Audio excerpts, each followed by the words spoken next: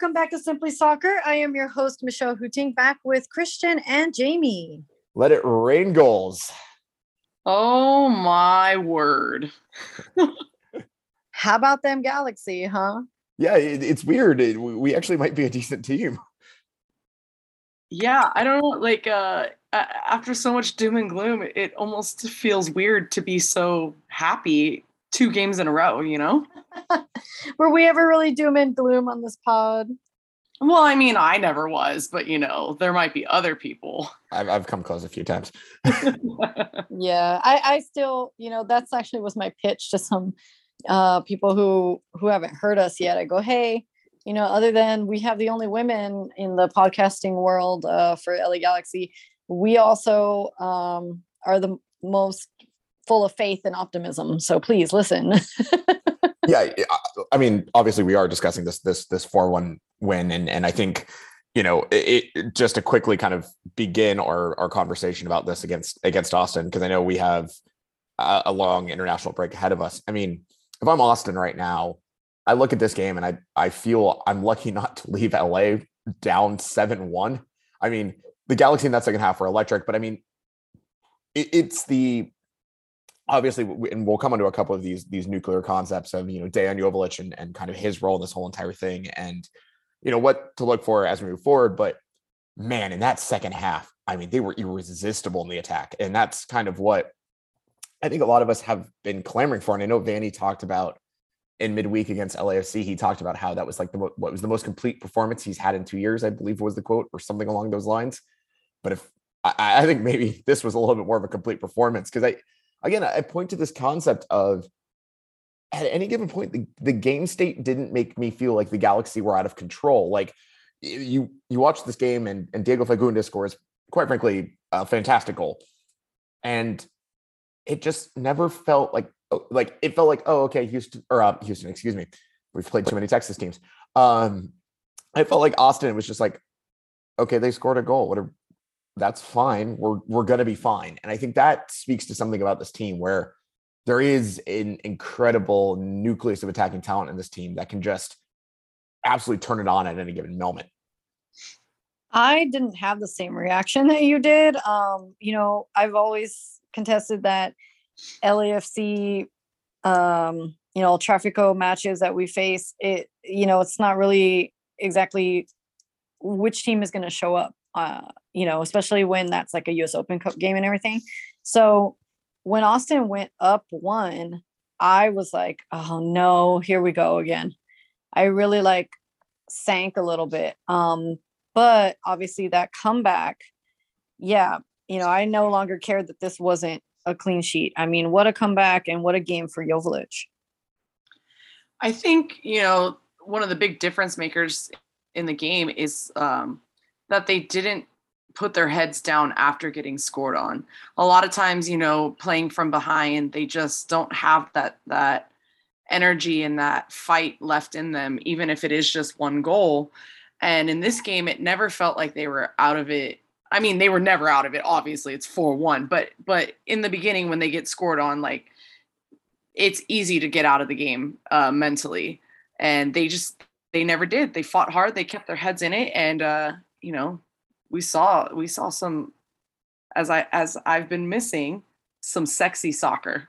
Yeah, I think, what's an interesting point, because we've had, outside of the Open Cup game, which I know, as Michelle rightly is saying, is a bit of an anomaly because it is El Trafico, and El Trafico is always going to be an anomaly in a season.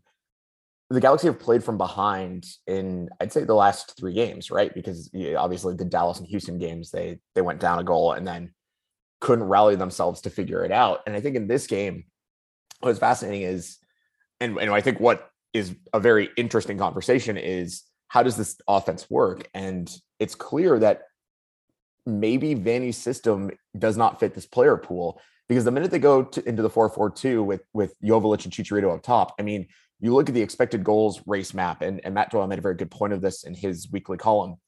I mean, it's a vertical line. I mean, the Galaxy just looked so much more engaging and aggressive in terms of how they moved the ball and how they used the ball. And I think the other thing about it is, this is a team that doesn't like possession. And I know Vanny, in his style and his system, loves to use possession. Possession is the most important thing. But if you look at the two games they've played over the past couple of weeks, the LAFC game and then this game, they ceded possession. They lost the possession battle in both those games.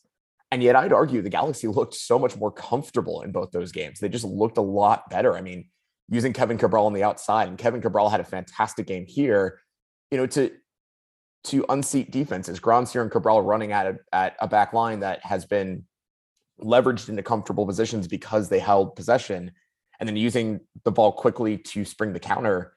It almost feels like that's the Galaxy right now. And it almost feels like Vanny, and I was listening to a podcast earlier today, and Carlo Ancelotti, the head coach for Real Madrid, made a very good point where he said, I learned at a very young age in my managerial career that my system doesn't matter. What matters is the talent pool that I have and creating a system that allows them to be successful.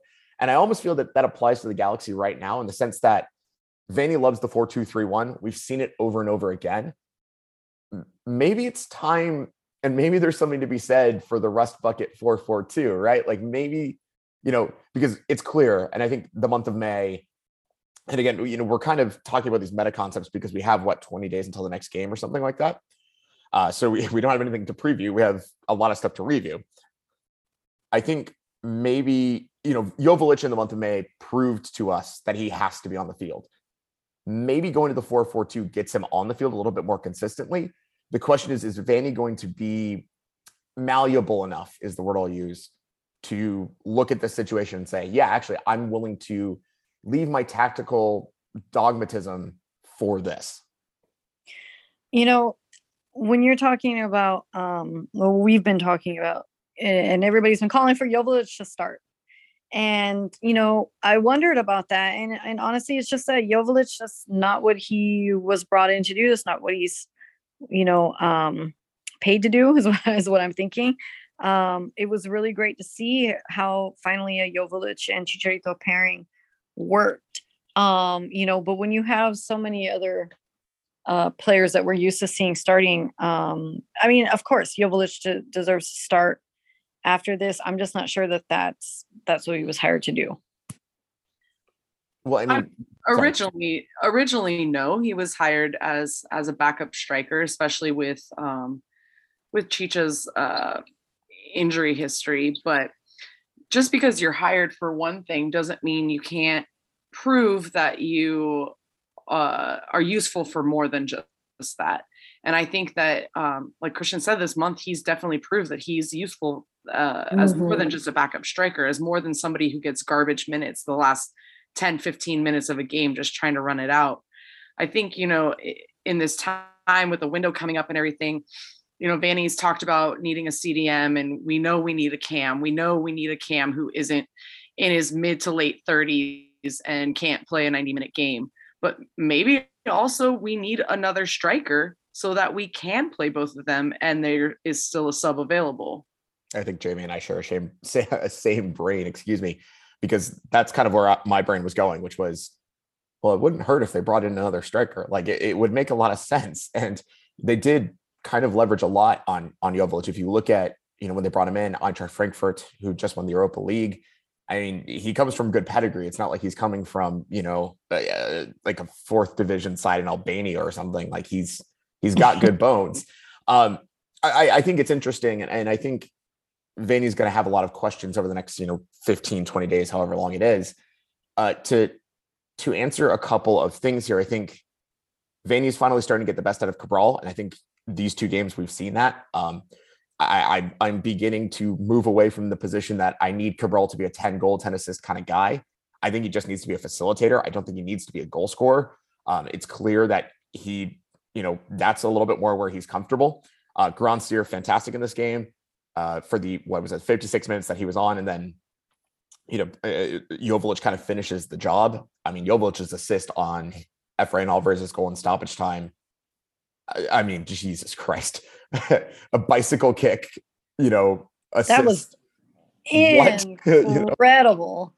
Yeah, it's really a show, and the stats do say, that it marked the first time a Galaxy player had 4 goal contributions in a match since Zlatan Ibrahimovic. And what a Zlatan-esque way to get the assist. And then also for Efrain, he needed that. He needed that goal. He's really struggled lately. We've all had way higher expectations, and for the level of play and that they're at, you really want to see Efrain getting in there, and he finally did. I mean, this was another complete game, as you were saying. We got to see Araujo give a great cross. We got to see Chicharito score. I mean, this was the second best game that you could ask for. The first one being, of course, against LAFC, but this one counts on our table. Yeah, and what I would also add is I think the Galaxy proved that this we've talked a lot about on this podcast, et cetera, about how the fact that the Galaxy are a kind of a weird amorphous blob that is learning towards a bigger vision. This was what they can be. And against LAFC in that second half as well, this is what they can be. And I think obviously it's not going to happen every week, right? Like we know how soccer teams work. Form is a thing. Players get cold. It happens.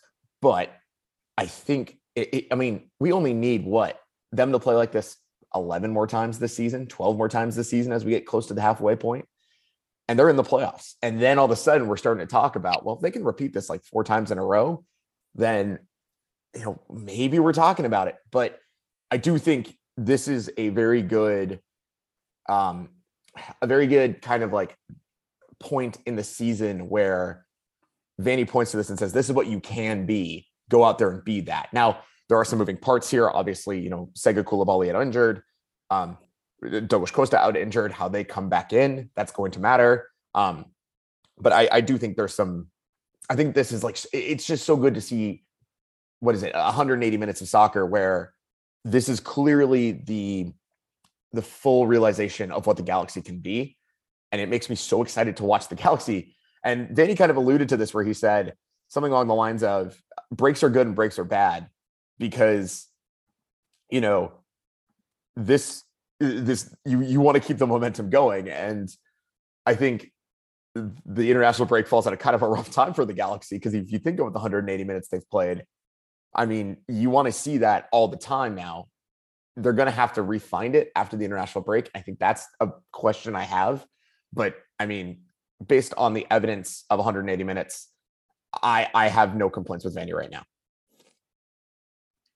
Yeah. And, when you said about not having someone to preview, I think we do. So the Galaxy, have this, MLS has this international break.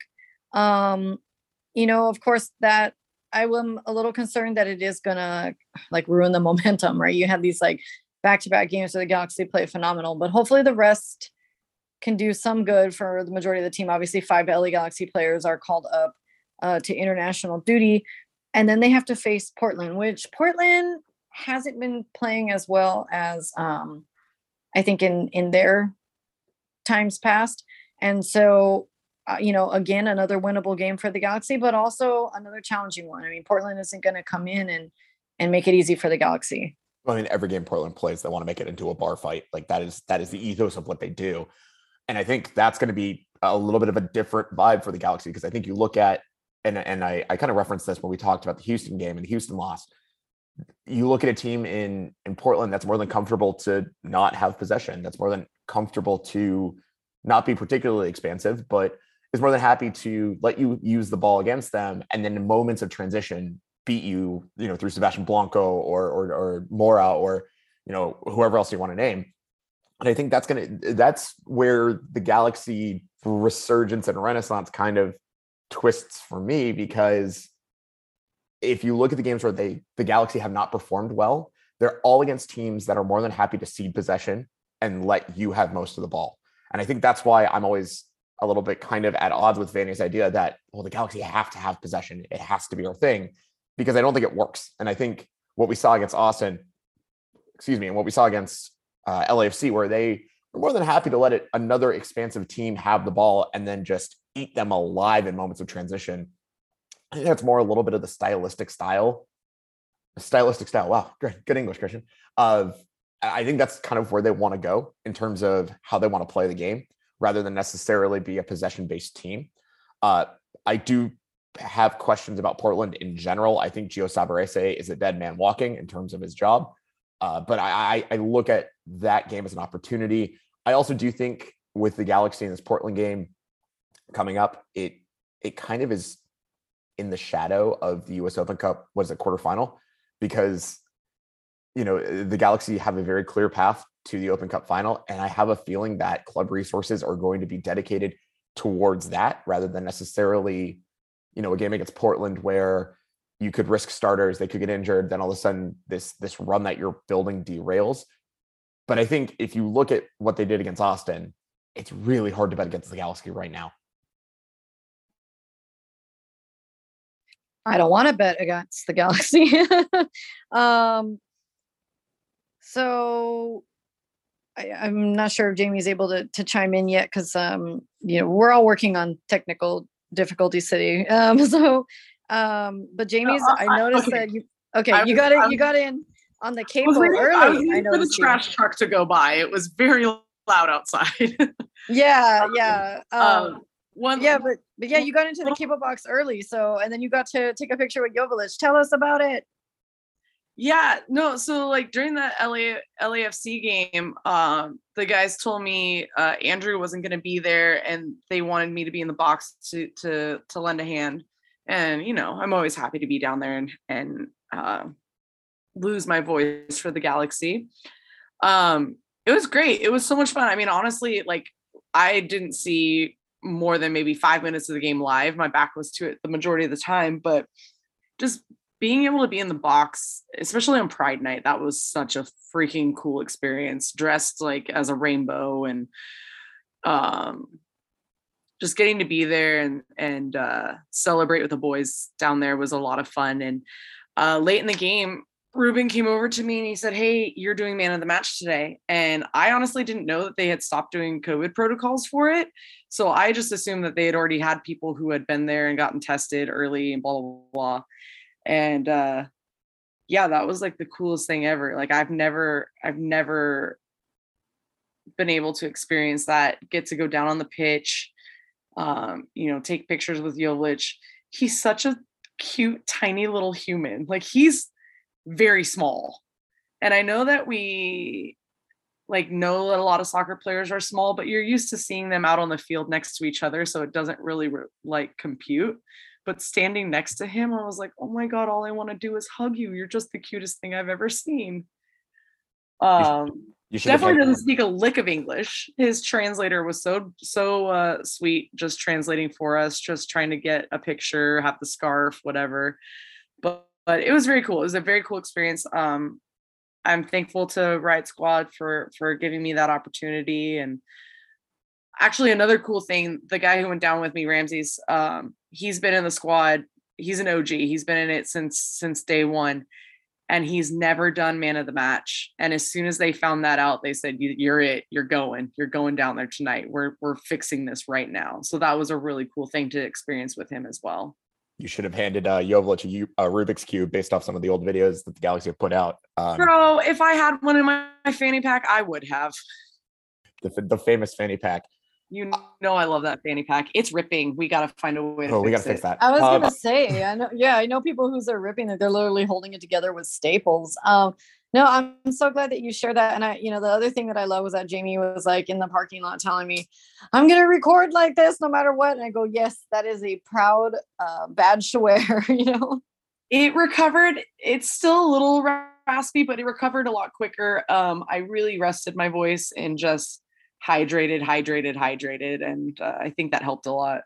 A double duty week does wonders to your voice, clearly. Yeah.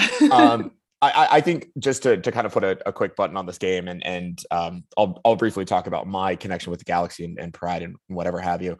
But first, I do want to get into the tactics of it, which is a very stereotypical Christian Conway thing to do.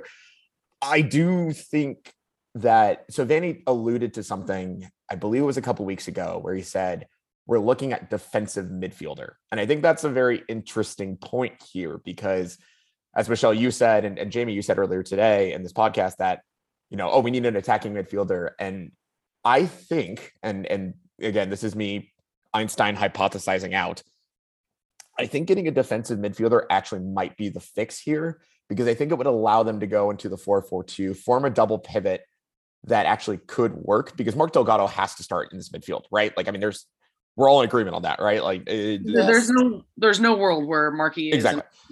And then Revolution has to start in this midfield. I think we're all in agreement with that too.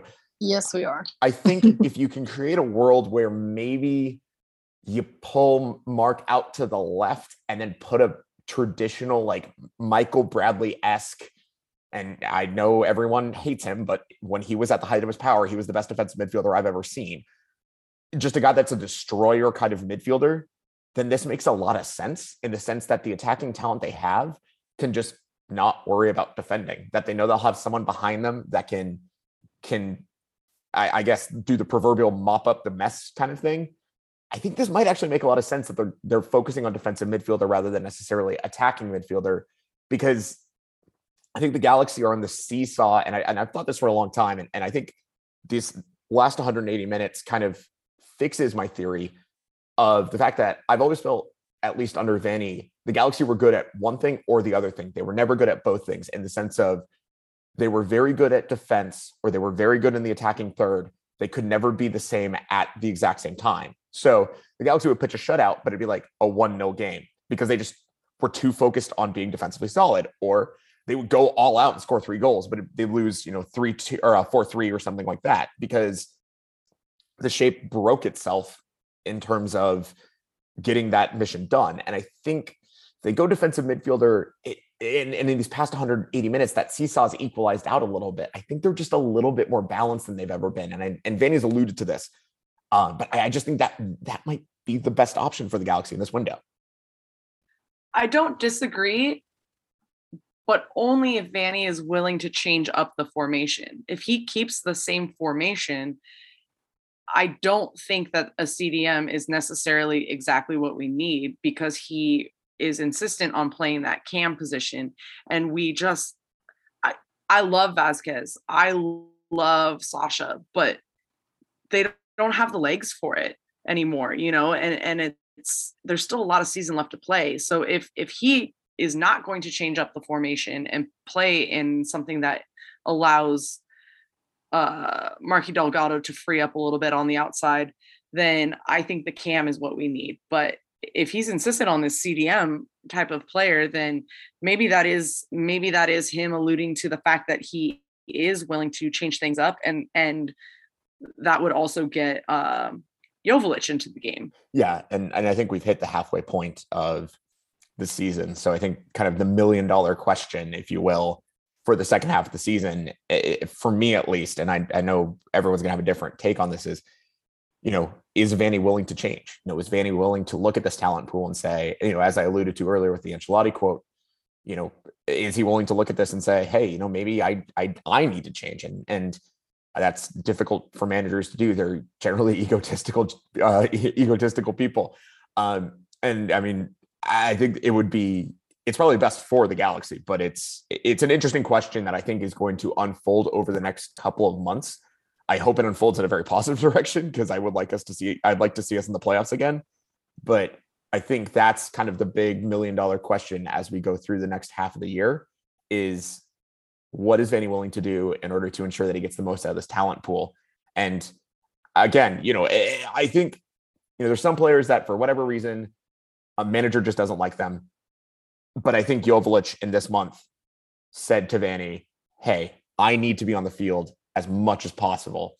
And I think that's going to be a very interesting trend going forward in terms of how the Galaxy conduct themselves. And I guess I'll finally kind of add my piece to Sunday celebrations for Pride. I've never really been shy about, my orientation, but it was so cool to see everything and to be around everyone, and the celebration of it was so incredibly meaningful.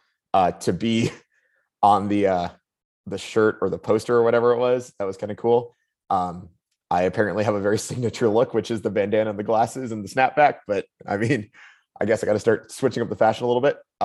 but yeah, no, it's this club was foundational in terms of kind of guaranteeing that I had a place where I could be myself from when I was 16 onward. And the club means a lot to me in that sense. The club inextricably is tied to me in terms of my journey as coming out and realizing that I'm queer. And so that's so important to me. And so to see Pride every time and then to be included in a lot of it and to be around everyone celebrating and to see, like, for example, the streamer toss in ACB, which we of course did late because the ACB time is a real thing, was so meaningful and amazing. And shout out to Janelle and Alyssa and everyone at ACB for, making it happen at the tailgate. And, again, it was not an easy day on our end of the stadium. It was hot. And we got it done. It was loud as heck. And if you're listening to this and you celebrated Pride in any way, thank you, because it means a lot for me and it means a lot to a lot of people that are tied to this podcast. So it's an emotional day, and I was so grateful to have celebrated it with you all. And I'm really grateful we got 3 points. It was really cool, Chris. This was our third year of games, I think, celebrating Pride together. I believe so.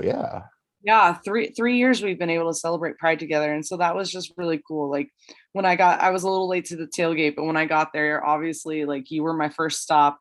And then what did I say right after? I can't say hi to anyone until we go say hi to the lesbians. A little late, geez. Well, hey, man, I was working. Okay, I got off work at like 12:30 and got ready as fast as I could and drove that hour up there. You said you still had meat juice on your pants, right? I sure did.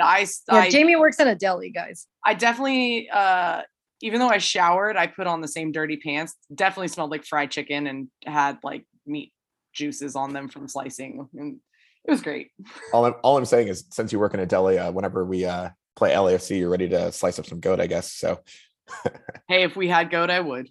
It was a fantastic day, and it's so cool. I think Pride to be able to know that the club supports you in such a way, and it is really fascinating. I got to meet with one of the artists of the poster and the shirt, and got to talk to him, and they were just so incredibly grateful to. I think they didn't expect the outpouring of support and love that the Galaxy family can show, and I think that was really shown on Pride, and I think that was it's interesting, and I quickly, because I know we want to touch briefly on the U.S. men's national team, to quickly kind of put a point to it. This season in the stands and in the support and in the way that the Galaxy are carrying themselves, I've never seen it's been years since I've seen the fan base this engaged, if that makes sense. Like, every game, it just feels like everyone's in. And I think that's a really beautiful thing. And I really hope this team can pull off some magic, because if they could do that, then, I mean, this fan base is so hungry for it.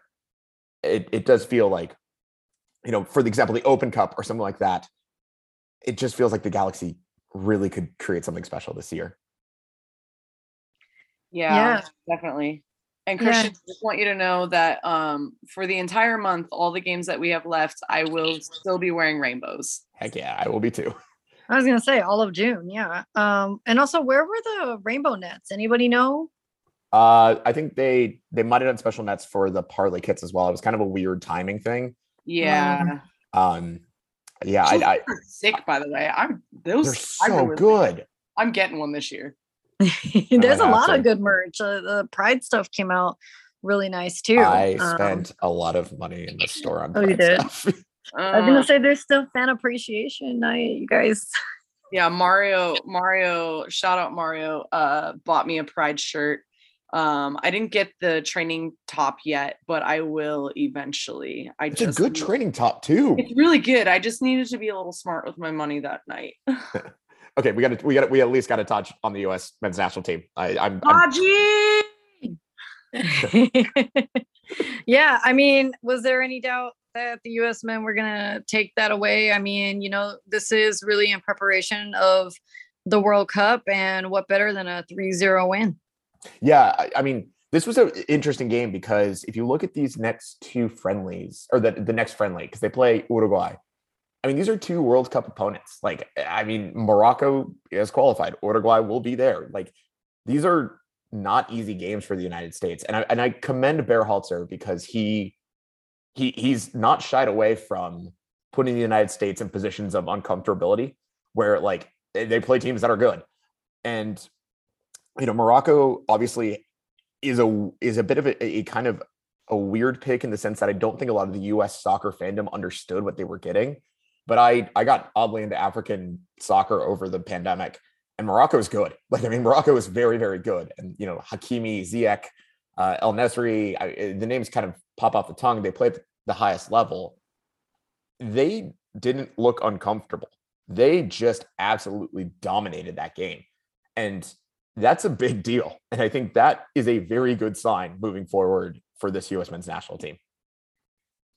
I mean, there were moments where, when they lost possession and it looked a little worrisome, but I noticed just in that first 8 minutes, the passing was so crisp, and they were just controlling the ball and looked like a team that plays together every week, not a bunch of guys that are scattered around the world and come together every few months. Like, they just looked in sync, very like they know each other like the back of their hands. I mean, it was really fun to watch, and just watching the creativity on those goals. And can we talk about that second goal?